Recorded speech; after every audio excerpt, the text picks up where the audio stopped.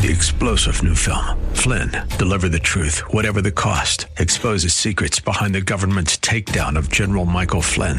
Flynn knew what the intel world had been up to. He ordered the first audit of the use of contractors. This set off alarm bells. He told the truth. He was the most dangerous person for Donald Trump to hire. They had to get rid of Flynn. Flynn, Deliver the Truth, Whatever the Cost. Available now. Watch it today. Go to salemnow.com. salemnow.com. This is Cornerstone Connection, the radio ministry of Pastor Gary Hamrick of Cornerstone Chapel in Leesburg, Virginia. Pastor Gary is teaching through Matthew. Real love is calling, listen, truth opens up your eyes. Mercy is waiting for you with every sunrise. Now, therefore, then, coming to Jesus in relationship with Him, and He saves us, now we want to obey the laws of God, not because they make us more righteous, but because they honor the Lord as we give obedience to His commands, to honor Him through holy living. See, and the Pharisees had gotten the cart before the horse. They were like, no, if we just obey all these rules, then we'll find favor with God. No, the truth is, you cannot find favor with God except through a relationship with the Messiah, and only then will you be saved. Now you can obey my laws. When we try to obey the laws of the Bible for the sake of being holy, we just can't. Well, you might be able to get by on your own strength for a little while. Eventually, you'll realize that you need the Lord. It's a cart before the horse situation. The religious leaders during the time of Jesus attempted to attain salvation through works. In reality, the opposite is true. Because we have salvation from Jesus, we are able to do work pleasing to the Lord. One without the other just won't work. Jesus is needed. At the close of Pastor Gary's message today, I'll be sharing with you how you can get a copy of today's broadcast of Cornerstone Connection. Subscribe to the podcast or get in touch with us. But for now, let's join Pastor Gary in the book of Matthew, chapter 23, with today's edition of Cornerstone Connection. You travel over land and sea to win a single convert, and when he becomes one, you make him twice as much a son of hell as you are. Now, I don't know if Jesus was raising his voice when he's saying this. I have to think that he's probably projecting a little bit, okay? I can't imagine he's sitting there saying, you know what, you go a great distance, travel over land and sea to get people, and then you get them saved, and you make them twice the son of hell as you are. I'm thinking we're probably seeing his veins a little bit. You know what I'm saying? I think we're seeing his veins just a little bit. Of course, it's all relative, right? Whether Jesus was actually raising his voice or not. Every husband knows what I'm talking about. Amen? All the guys in the house like, yeah, I know exactly. Because if your wife, has your wife ever said to you, why are you yelling? I'm not yelling. No, you're raising your voice. You're kind of using a tone I don't appreciate. Seriously? All right, let me show you the tone. All right, let me show you what a real yell is. Okay, how many guys have ever done that? Come on, let me just see your hands. All right, I've done it. I have to admit. Terry said, you know what, you sound like you're projecting. Are you projecting? No, this is projecting, okay? So I don't know if Jesus was projecting. I don't know what his tone was. The Bible doesn't talk about tone here. But I have to believe he's fired up. Because when you look at the different things that he calls these people, he calls them right there sons of hell. He's going to call them in a little bit blind guides. He's going to call them in another verse blind fools. Further down, blind men. Later on, verse 33, you snakes and you brood of vipers. Okay? I don't think he's Jesus meek and mild. I think he's Jesus fired up. And when he's talking here, he's calling them sons of hell because he says, look, you go to great lengths to win converts, but then when you win them over, you impose upon them such heavy burden of the law that you make them twice the sons of hell that you are. You're not leading them on the right path. You're leading them down a path of destruction. You're not leading them towards a relationship with God. You're leading them towards a bunch of rules and regulations. The rules, the regulations, the laws of God were intended to shine upon a man's heart, a woman's heart, their desperate need for a Savior. The law, Paul says, was put into effect to lead us to Christ. The problem Jesus has with the religious leaders of his day was they looked at the law, and instead of the law convicting them and making them aware of their need for the Savior and then their eyes opening to see and embrace Jesus, They instead got self-righteous by simply obeying the law and saying, yeah, we can do this. And Jesus says, no, you can't. In fact, you're a hypocrite thinking that you can.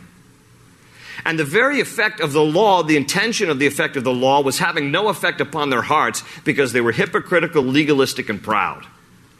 And that's the intention still of the Old Testament. Don't look at your Bibles and go, I'm only really into the New Testament. The Old Testament was given unto us to frame the code of conduct, God's moral code. And Jesus says, I've come not to abolish the law, but that the law might be fulfilled through me, so that we could all recognize that when we put ourselves up to the standard of God's laws, we will realize our desperate need for a Savior, because we can't live up to them. Try as much as we might. Now, therefore, then, coming to Jesus in relationship with Him, and He saves us, now we want to obey the laws of God, not because they make us more righteous, but because they honor the Lord as we give obedience to His commands, to honor Him through holy living.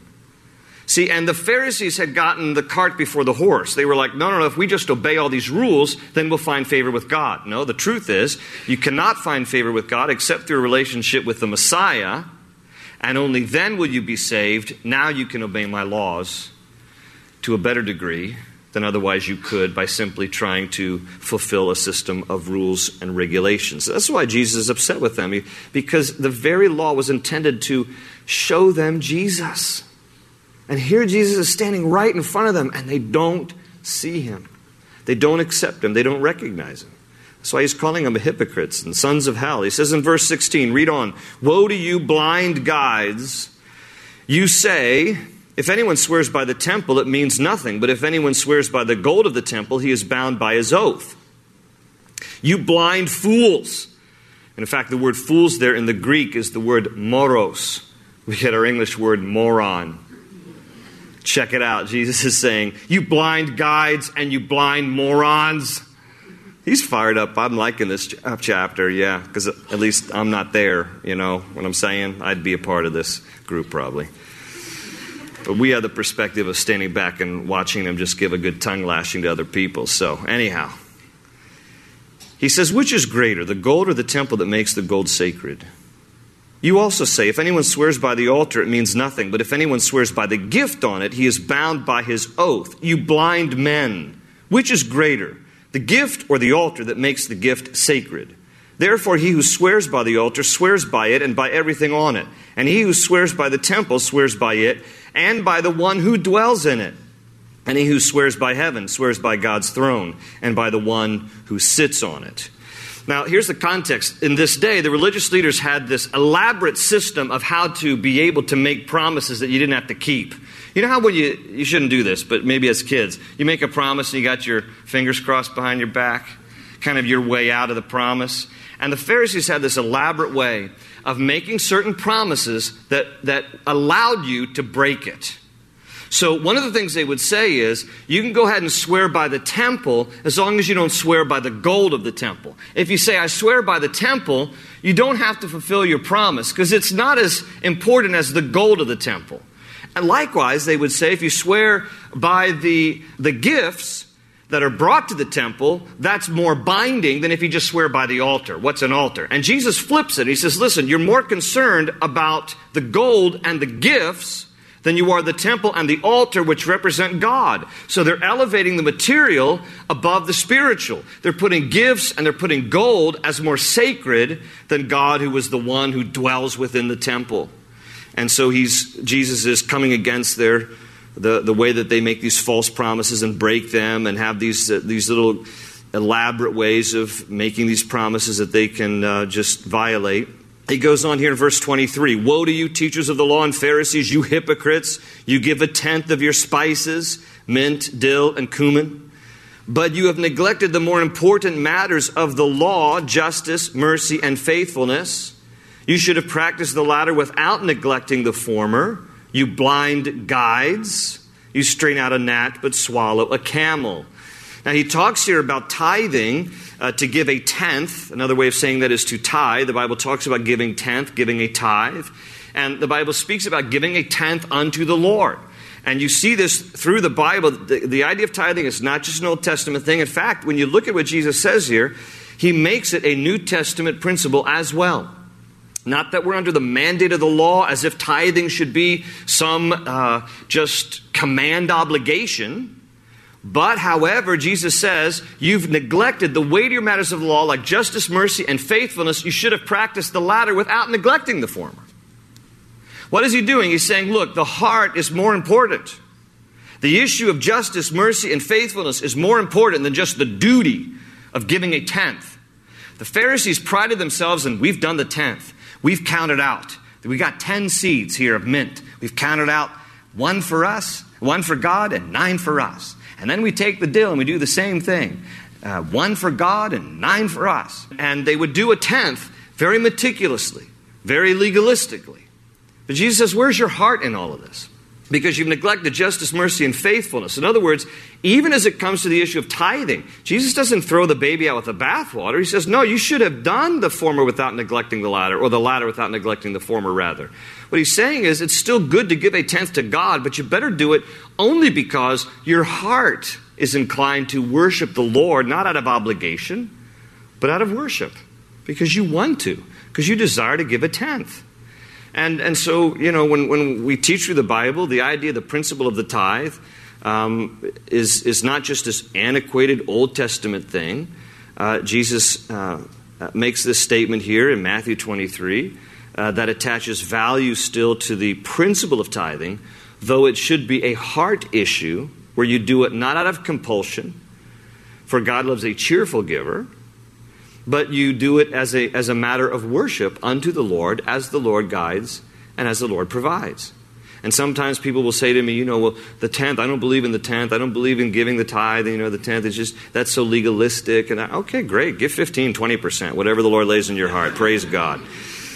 But anyway, that's the idea behind it. It's the principle of a heart motivation. And Jesus stresses here justice, mercy, faithfulness. They've neglected that part. They're not doing that part. They're parsing out a tenth, but their heart's not right. He says in verse 24, you blind guides, you strain out a gnat, but swallow a camel. What does that mean? Well, see, in the Levitical law, it was against the law to eat an animal without first draining its blood. Now, and you suck in a gnat on a hot summer day, and we've all done it at some point. You're out talking, you suck in a gnat. And it goes down your throat, what are you supposed to do? Well, here's what the Pharisees would do when they realized, I just sucked down a gnat and I just ate something without draining its blood. Like how could you drain the blood of a gnat, anyway? How legalistic is this? So here's what they would start to do. They'd start to gag themselves to cough it up. They'd be like, ah! They'd be standing on the street corners. You see some Pharisees going, ah! Like when you go in to get your coffee at 7-Eleven in the morning. Everybody's out front. Ah! It's disgusting. I don't know why they do that at my 7-Eleven here in town, but that's what they're doing. There's a bunch of guys out front going, hey, how's it going? Drinking coffee. Hey, how's it going? So enjoyable to come into the store with all of this. Let me watch my step. But this is what these guys were doing because they were so concerned about violating the law of God. We better cough up the gnats. And Jesus is saying, you know what's so ridiculous? You're straining out the smallest little insect, but you're swallowing more things that are unclean. Because a camel was an unclean animal. A camel ruminates, it chews the cud, but it doesn't have a completely split hoof, and it had to have both in order for it to be kosher according to the law. And so Jesus is simply saying this, look, you're so concerned about the little, most minute aspects of the law and the details of it, while at the same time you were living your lives in such a way that you were doing a greater damage to yourself by all these other corrupt ways that you're living. It's like swallowing a camel. He says, verse 25, woe to you teachers of the law and you hypocrites, you clean the outside of the cup and dish, but inside they are full of greed and self-indulgence. He's talking about their hearts. You look good on the outside, but on the inside you're full of greed and self-indulgence. He says, blind Pharisee, first clean the inside of the cup and dish, and then the outside also will be clean. Woe to you teachers of the law and Pharisees, you hypocrites. You are like whitewashed tombs, which look beautiful on the outside. Here's the same theme. But on the inside are full of dead men's bones and everything unclean. In the same way, on the outside you appear to people as righteous, but on the inside you are full of hypocrisy and wickedness. During especially the Passover feast, when the city of Jerusalem would swell with hundreds of thousands of worshipers who would come to the city of Jerusalem, what they would often do is they would paint the tombs, the tombstones, so that people wouldn't accidentally, without noticing, step on or touch a tomb, because then you'd be unclean. So they would go around and they would paint the cemeteries. They would paint the tombstones so nobody could accidentally become defiled. And Jesus is saying, look, you're just like a cup that you've washed on the outside, but on the inside it's still dirty. You're just like whitewashed tombs. On the outside you look really nice, but on the inside you're full of evil and wickedness. It's not the external that God is concerned about. It's the heart. It's the heart. You look good on the outside, but on the inside you're full of hypocrisy and wickedness.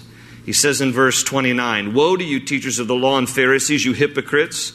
You build tombs for the prophets and decorate the graves of the righteous, and you say, if we had lived in the days of our forefathers, we would not have taken part with them in shedding the blood of the prophets. So you testify against yourselves that you are the descendants of those who murdered the prophets. Fill up then the measure of the sin of your forefathers." That last part there is a reference to himself. They're going around priding themselves saying, our forefathers killed the prophets, not us. Jesus says, you just admitted that you're descendants of murderers.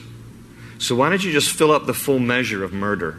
Because he knows that in due time they're going to do the same thing to himself, to him, to Jesus, as they did to the prophets before him. Just as your forefathers killed the prophets, you're going to end up doing the same thing to me. Go ahead, fill up the measure of the sin of your forefathers. Verse 33, "You snakes, you brood of vipers," which is a traditional term that means you belong to the family of the devil. That's what he's saying here. This is strong stuff. "You snakes, you brood of vipers, how will you escape being condemned to hell? Therefore I am sending you prophets and wise men and teachers. Some of them you will kill and crucify, others you will flog in your synagogues and pursue from town to town. And so upon you will come all the righteous blood that has been shed on earth, from the blood of righteous Abel to the blood of Zechariah, son of Berechiah, whom you murdered between the temple and the altar. I tell you the truth, all this will come upon this generation." He says to them, the sum total of the Old Testament prophets, beginning with Abel, Cain and Abel, when Abel was murdered, the first murder recorded in human history. From the time of Abel to the time of the prophet Zechariah, the son of Berechiah, the blood of the prophets is on you, this generation that he's speaking to. And this is a particular specific context, because he says, upon you will come this tragedy. I tell you the truth, all this will come upon this generation. And boy, does it. Because in 70 AD, the temple is going to be destroyed as the Romans ransacked Jerusalem under Titus Vespasian. And Josephus, the first century historian, records that 1.1 million people will die in the city of Jerusalem in the year 70 AD. This is why Jesus weeps. Because in verse 37, he says, "O Jerusalem, Jerusalem." And by the way, in the margin of your Bible, you can just write Luke 19:41. Because in Luke 19:41, Luke tells us that when Jesus says this, what we're about to read, he weeps over Jerusalem. There are two times in the Bible that Jesus weeps. One is at the tomb of Lazarus, and one is at this scene right here. At the tomb of Lazarus, it's a Greek word that means he shed a tear. But in Luke 19:41, when Luke describes this scene we're about to read, it is a Greek word that means he cried with loud wailing and sobbing. Because notice the heart of the Lord is for people. Yes, he rebukes the religious leaders of his day for their unbelief and their hypocrisy and their pride and their legalism, but his heart still breaks over them. Just like his heart breaks over every hypocritical person, every proud person, and every legalistic person, every sinner, because Jesus dies for us all on the cross. Not a select few, for all, because all have sinned and fallen short of the glory of God. And his heart is breaking and grieving over those who don't believe and receive and accept who he is. So he says here, "O Jerusalem, Jerusalem, you who kill the prophets and stone those sent to you, how often I have longed to gather your children together as a hen gathers her chicks under her wings, but you were not willing." Notice that God gives human beings a free will, and He will not violate our will. He will grieve over our will when we do not exercise it towards Him, to choose Him, but they would not. They willed not to accept Him and to believe Him, many in His day. And so Jesus says, look, your house is left to you desolate. For I tell you, you will not see me again until you say, blessed is he who comes in the name of the Lord. And it's a reference to Zechariah the prophet, because in that day, Zechariah says in chapter 12 and chapter 14, Zechariah says that in that day when Jesus returns and He comes to the Mount of Olives, the Lord says through Zechariah, I will pour out a spirit of grace and supplication upon the house of David. And in that day they will see the Lord, the one that they have pierced, and they will weep bitterly as one weeps for an only child. And Zechariah says that they will ask, the Jews will ask Jesus in that day when they see Him, because Jesus will return bearing the marks of His crucifixion still in His glorified body. And they will ask Him, where did you receive these marks? And Zechariah says that the Lord will answer, I received these marks at the house of my friends. But then their hearts will turn. And Zechariah talks about how in that day many will believe and many will put their faith and trust in the Lord.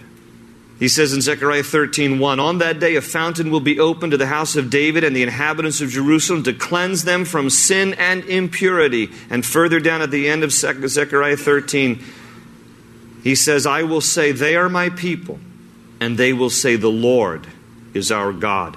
But Jesus reminds them here that look, there's going to be hardship and calamity that will come upon this city. In fact, really the first two verses of chapter 24, I don't think that the chapter division is in the best place. So if you'll just look at the first two verses and then we'll close. But of chapter 24, first two verses, he says this.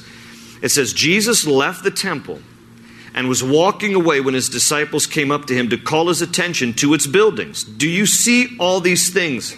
Jesus asked. I tell you the truth. Not one stone here will be left on another. Every one will be thrown down. And when you go to Israel today, this is that very picture that was a fulfillment of this verse right here.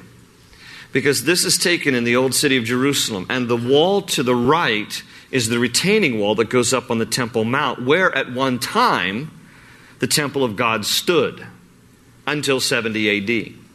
When the Romans completely destroyed Jerusalem, and they completely took and tore the temple of God apart, one stone, one boulder at a time, and they cast the stones of the wall and of the temple down to the street below. And over a period of archaeological digs, this road that you're looking at goes back to the time of Jesus. This is first century. This is the time of Jesus. And though that pile of rubble is intentionally left there by Israelis as a reminder of the time of destruction in the year 70 AD. And it was a fulfillment of Jesus' own words here. Not one stone will be left upon another. That because of their disbelief, because of their pride, because of their arrogance, because they did not accept and believe that Jesus was the Christ, there would be judgment that would come to the city of Jerusalem. And the temple would be destroyed and it would be laid waste. And there is no temple there today. Open ocean, jump in and you'll find the cornerstone's your connection. Run towards your new life. Thanks for joining Pastor Gary today for this study in the Gospel of Matthew on Cornerstone Connection. If you'd like to hear this teaching again or explore additional messages, visit cornerstoneconnection.cc and click on Teachings. You can download our mobile app too while you're there. It's under On the Go. Do you live in or near Leesburg, Virginia? If so, we want to invite you to join us for church at Cornerstone Chapel. We're meeting each Sunday in person at 8:30 and 11:45, as well as on Wednesdays at 7 p.m. CornerstoneConnection.cc is the place to get all the information you need, along with directions to our campus. You can also see what's going on during the week and what Cornerstone Chapel offers in the way of small groups, youth ministry, and more. And you can meet the staff. If you're not able to join us in person right now, that's okay. We're live streaming each Sunday and Wednesday service at cornerstoneconnection.cc. If you have any questions for us, or if you'd like to share a prayer request, please connect with us at prayer@cornerstonechapel.net. That's prayer@cornerstonechapel.net. Well, that's all we have time for today. Thanks for joining us to study Matthew, and we hope you'll tune in again to learn more about Jesus. That's right here on Cornerstone Connection. They say you're a wandering soul, that you've got no place to go, but still you know